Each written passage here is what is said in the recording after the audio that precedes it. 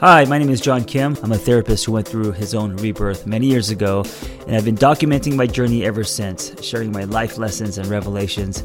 I believe in casual over clinical, with you instead of at you. I come unrehearsed on purpose because self-help doesn't have to be so complicated. Okay, let's start with a little warm-up, and the warm-up is, what is one thing that you're struggling with these days? Ooh. One thing that I'm struggling with these days, which is something I'm always struggling with. I don't think it's like a new thing. Okay. What's one thing? I'm going to tighten the vice a little bit. What's one thing that you're struggling with these days that have nothing to do with raising a child? Right. So one thing I'm struggling with these days, it's not something new, is based on kind of upbringing and I think conditioning and wiring and all that stuff. I have a really hard time celebrating myself and like finding real excitement and joy. And so with our like book coming out and kind of like potential of exciting your project. birthday coming this Friday, right? Yeah. Okay. I have to like be reminded by people in my life that these things are like exciting and worthy of like celebration. And there's a reason I think why I bring people into my life that I do. Like my best friend Danae is one of them, who is like this like giddy cheerleader, like, oh my gosh, this is amazing. And I'm like not like that because we all need a friend like that. Because I like need her to emote for me. So two quick questions before we get to your questions. One, where do you think that comes from? Why is it a struggle for you to celebrate yourself? I think partly it's because I was like a parentified child, and so taking care of others. Yeah, and so the lack of play happened really early on.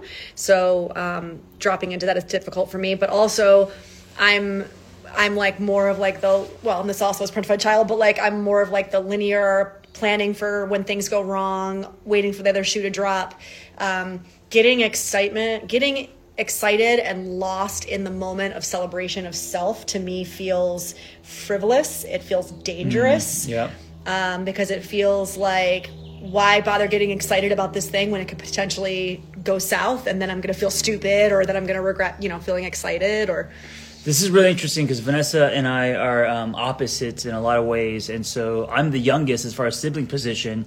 I grew up with an umbrella. So my brother being the oldest, shielding me from responsibilities. And so I have no problem celebrating myself. In fact, I think I celebrate myself too much.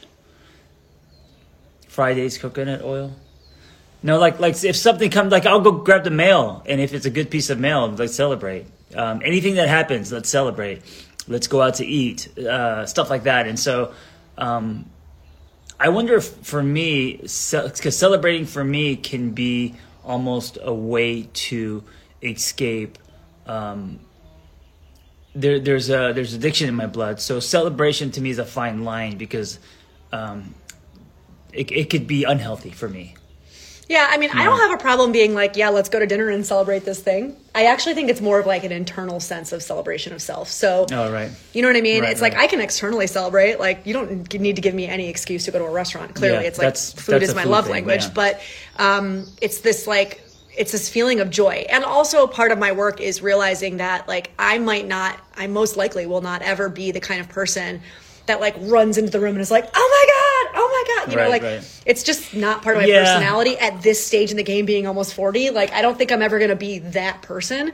And so for me, I think the work is just being really aware of what I'm not allowing myself to feel, or, just getting like really intimate with the kind of internal sensation. Okay, so now I have something to tighten as far as tightening a vice. So my question to you is this: because you don't celebrate yourself a lot, and you're not like you said, you don't run into the room and like you jump want up and down. wave your hands in the air. And I'm also not like a smiley person as well, right? But because of that, I wonder. In romantic relationships, does that affect that as well? So you're not going to kick the door down and jump on me, that kind of does your excitement in romantic relationships manifest in a different way because you're not like the whole cheery hands in the, which is ironic because you used to be a cheerleader. Well, but that's different though. I mean, you've seen, like, I'm still a bubbly person. I'm still talkative and I laugh easily and I'm very easily amused. Like, but you're grounded. But I'm very grounded. Yeah. And again, that's not necessarily a bad thing, right? No, I mean, I'm also a Taurus, and I've spent many, many years practicing mindfulness and meditation. So there's a component to that I actually like about myself, you know? So I don't know what the answer is. It's like, what is the balance between being a very grounded person and being somebody who can just be like jumping up and down in pure excitement? I'm not sure. How does it manifest in my relationship? I mean, I actually think I have a hard time even celebrating my partner. Me? She doesn't celebrate in this instance, you. Not that I don't celebrate you. I think I have a hard time, like, I'm not a words of affirmation person. Right. That's more of a love language thing. But also, like, that's for myself. Like, I have a hard time with words of affirmation for myself. So, of course, I would also have a hard time with words of affirmation for you, right? Like, I have a really hard time being like, oh my God, you're phenomenal. You did this wonderful thing. Like, it's so difficult for me to say it to both myself and to others, and not just you, my friend relationships. The only person I don't find myself having a hard time with words of affirmation is with Logan. It comes very easily for me. See, that kind of makes me jealous, and it also makes me feel like, well, if you have the ability to do it, why aren't you pointing that at me? Because if it comes naturally for, why is it that it comes naturally for Logan? I don't know, maybe it's deeper than that. It probably has something to do with like fear, abandonment issues, you know, like all the things that go underneath romantic relationships. And Logan's not going to leave you. Yeah, I mean, I don't think it's that simple, but I think our relationship is so unfiltered, raw. There's no prior baggage because of past hurts and relationships. Like, it's very unfiltered and pure. Logan's a clean canvas. Yeah, it's pure. Nothing's tied. And she's pure, you know, so, it's like a clean slate on this planet. I think many people, that's why they're so loving to their animals, and they will do anything for their animals. Right. Then when it comes to their partner, they're like, I read something about that. Like, is true unconditional love is the only time. The headline was like, is the love with our pets really the only experience we will ever have of unconditional love? And I was like, I mean, if what we're talking about is true, then yeah, probably. No, how can I celebrate you more? No. That sounds that's coming from me. How do you want to be celebrated by me? Besides the $40 chocolate cake I just ordered for you for your birthday. Besides food. Yeah. How do you want to be celebrated by me? I actually think you do a really good job at celebrating me. I think you and Danae both being in my life are very important. I have other friends that are like that too, but verbally telling me the things that I have a hard time accessing about myself. I think, and I probably have said something similar before, the words of affirmation that land the hardest for me, meaning the best, like recently in my Mother's Day card, you wrote something along the lines of like, I see how hard you work. Mm-hmm. Oh, and that makes me emotional. Why? I do see how hard you work. Come back. Come back. I do see how hard you work, and sometimes it makes me feel guilty, but I see you with Logan. I see when you're with our daughter, everything goes away. She's front and center. So it checks me often. That feels like a more powerful words of affirmation than like, you're beautiful, you're amazing. Yeah. Well, I think... you know what I mean? Yeah. Not that I don't want to hear that I'm beautiful, but...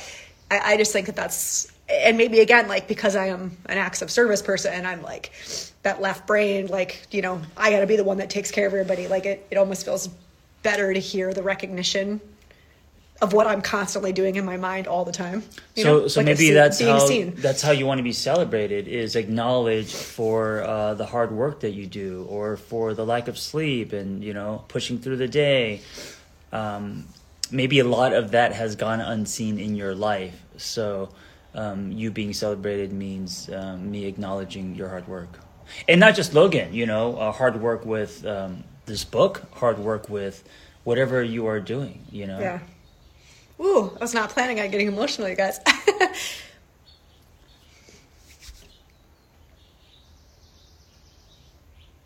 I think it's easy to forget in the day-to-day to acknowledge things about your partner. And, you know, you shouldn't hear that on a Mother's Day card once a year.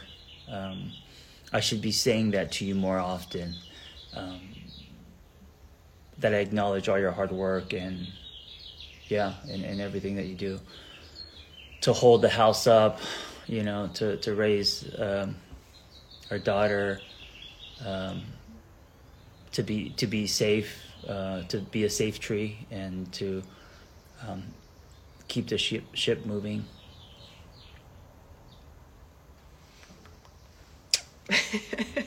Little PDA, guys. All right, fuck your questions. Let's just talk about ourselves. Hey, apparently a therapy session between the two of us. You guys are just witnessing it. Quick. I'm going to insert a little ad real quick, if you don't mind. Yeah. This is sponsored by BetterHelp. No, I'm just kidding.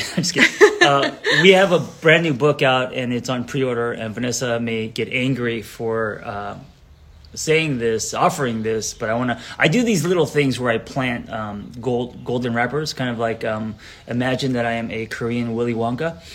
And the golden wrapper I want to plant to you is if you pre-order our book, you will not only get a seat in our live book club. We are launching a book club before the book comes out, so you will get an ebook emailed to you.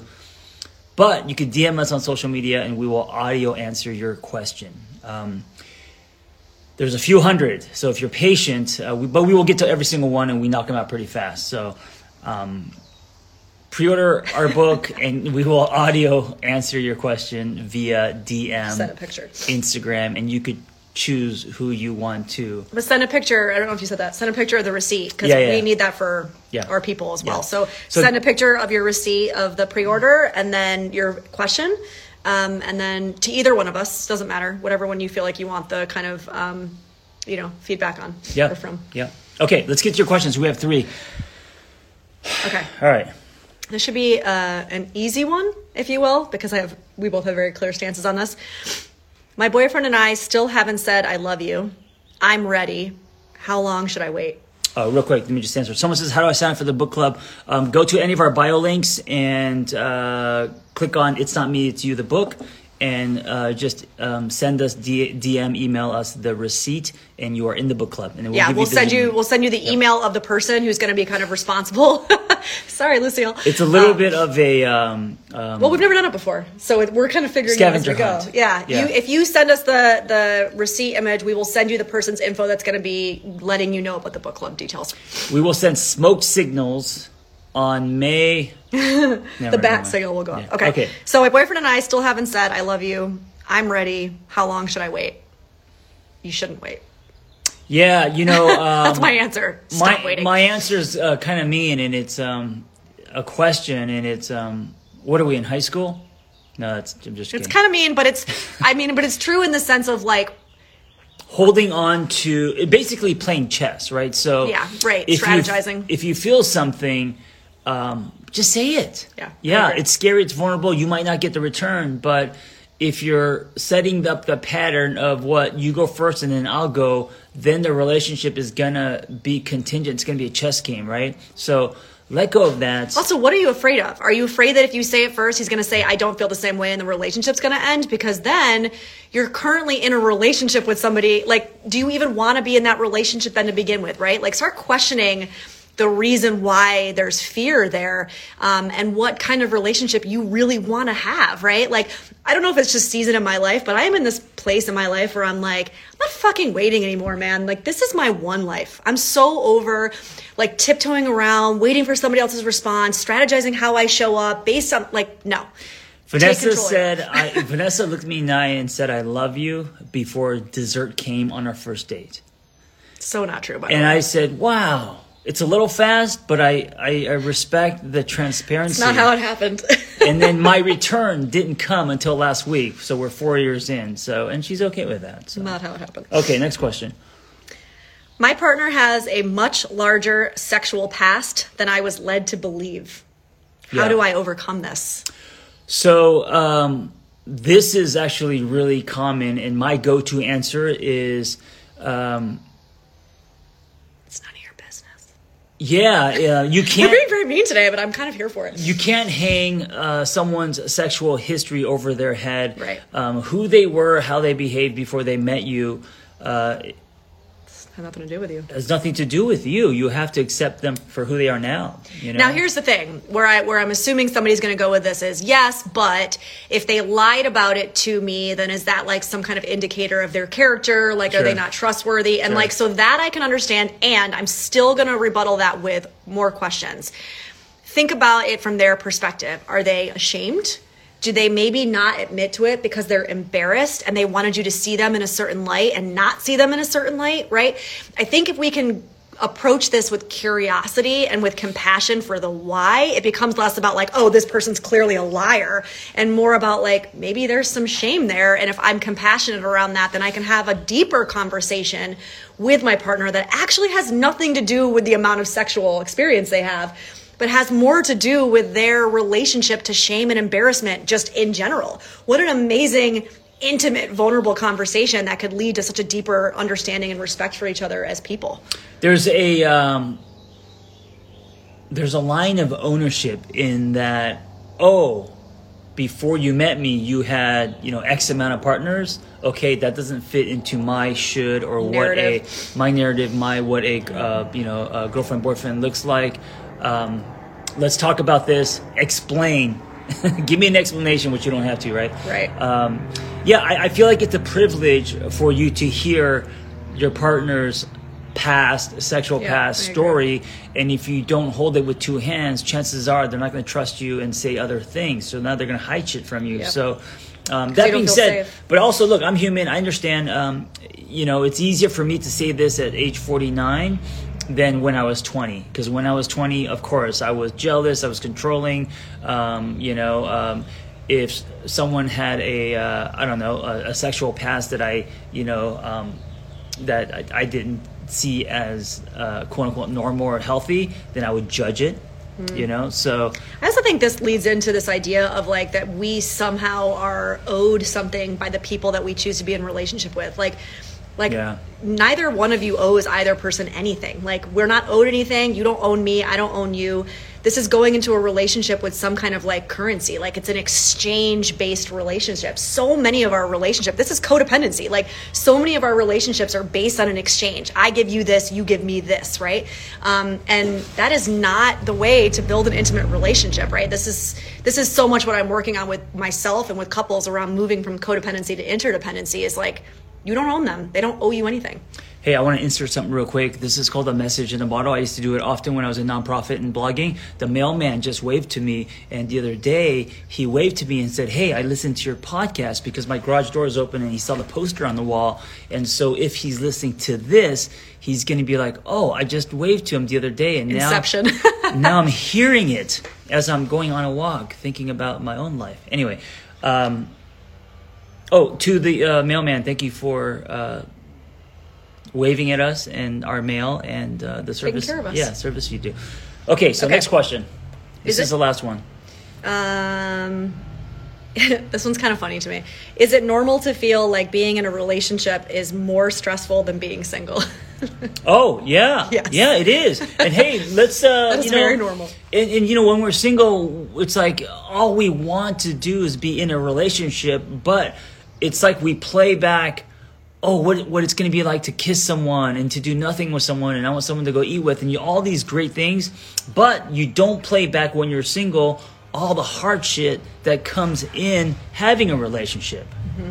The activation. I mean, that's the thing. I think a lot of us think that relationships are going to come in and be this like balm for our souls, and that's actually not the purpose of relationships. Whether we're talking romantic relationships, any relationship, that is actually not the purpose. Relationships are here to challenge us and help us grow. It sounded like you said balm. Balm. Like lip balm. Balm, yeah. Okay. Balm for our soul, like a soothing balm, right?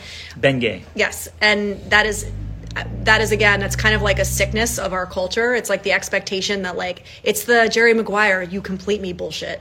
We expect relationships to be rainbows and butterflies. We don't look at relationships as an amazing opportunity to grow and dig deeper into ourselves. But unfortunately, we can't do that without some harsh mirror looking, right? And so, yeah, I mean, I found it to be way easier being single than being in relationships. Easier, but also, what did you enjoy about being single? I didn't always have to own my shit. I didn't have that mirror constantly held up to me. You know, I could just do me all the time. I could be selfish. I could be avoidant as hell. I could, you know, go out and meet a guy and take him home and like not question like the why or like, why am I doing that? Why am I self-soothing this? None of that shit. You know what I mean? It's like the famous Ram Dass quote when he says, if you think you're an enlightened being, go spend a weekend with your family. Right? The point is that you can be a monk sitting in a cave somewhere by yourself and think that you're enlightened. The second you go home and you're around relationships, it reminds you that you're not enlightened. Yeah. Right? That's a family relationships is a whole nother level. In general, relationships, period. Like that's the purpose they serve, I guess is my point. Singlehood. There are pros and cons, but I'm always encouraged to, or reminding myself to give singlehood a cape, because I think in our world, singlehood is labeled as defective. You're not complete. You're less than. What's wrong with you? And yes, of course, there are moments of singlehood where you are lonely. You're experiencing loneliness. Not you are lonely, but you're experiencing the feeling of it. And of course, there are times that you want to do nothing with someone, or to, you know, share your body and all that. But overall, man, if you're single now and you're listening to this or watching this, you're not going to be single forever. So there's a limited. The ticking clock isn't your age; it's the fact that you won't be single forever. So take advantage of this time and go do whatever travel, go learn new things, watch whatever you want on TV. Yeah. There's no arguments over the remote control or what restaurant. Let's end with one concept from our book, which comes out in September, but it's available now for pre-order. One of the concepts in our book, you want me to pick or do you want to pick? You pick. We talk a lot about swimming past the breakers. And in our book, we go through this not only with stories from our clients, but with ourselves. And so one of the themes in our relationship is we had to both swim past the breakers. The breakers is the shore break, the chaos, right? The waves. Beyond that, the ocean is pretty calm. It's the breakers that make us think that the ocean is crazy rocky. So what were the breakers for you, right? And then how did you swim past them with us? So and if you can make it kind of quick. The first breaker for her, I'll tell you, was my ambivalence. Yeah. So the breaker for me was not being immediately and kind of unequivocally chosen. So in my previous relationships, whether they were healthy or not, I always knew that I was chosen, that I was desired, that I was adored. I actually had a client use that word the other day, and I was like, ooh, yeah, that's exactly what it is. Like, I knew that I was adored, and I didn't feel that with you, and it was an immediate sense of like, oh, well, clearly this isn't it. But then when I realized that I had had that experience in all my prior relationships, and clearly they had not panned out the way that I kind of wanted them to, it forced me to stick around and swim a little bit harder or deeper. Do you think sometimes couples, one chooses the other in stretches, and then it flips, and then the other person, it's almost like, when you're in a relationship and one person wants a kid and the other one doesn't, and then it flips and that person wants a kid. Pursuer distancer, right? Yeah, pursuer distancer is a really common thematic that shows up in relationships. Because with us, I find today, like I'm more attracted to you today than ever before, and I find myself choosing you, thinking about you constantly. When we first started, speaking of singlehood, I was on my singlehood journey, and I was skipping along, and I wanted to do a lot of things that I didn't get to do in my 20s, and so because I've been in relationships most of my life, and so I just happened to meet Vanessa at an unexpected time. And I wasn't done, I don't know if it's sowing my oats, but I wasn't done being single. And so that was part of the ambivalence. I thought, oh, shit.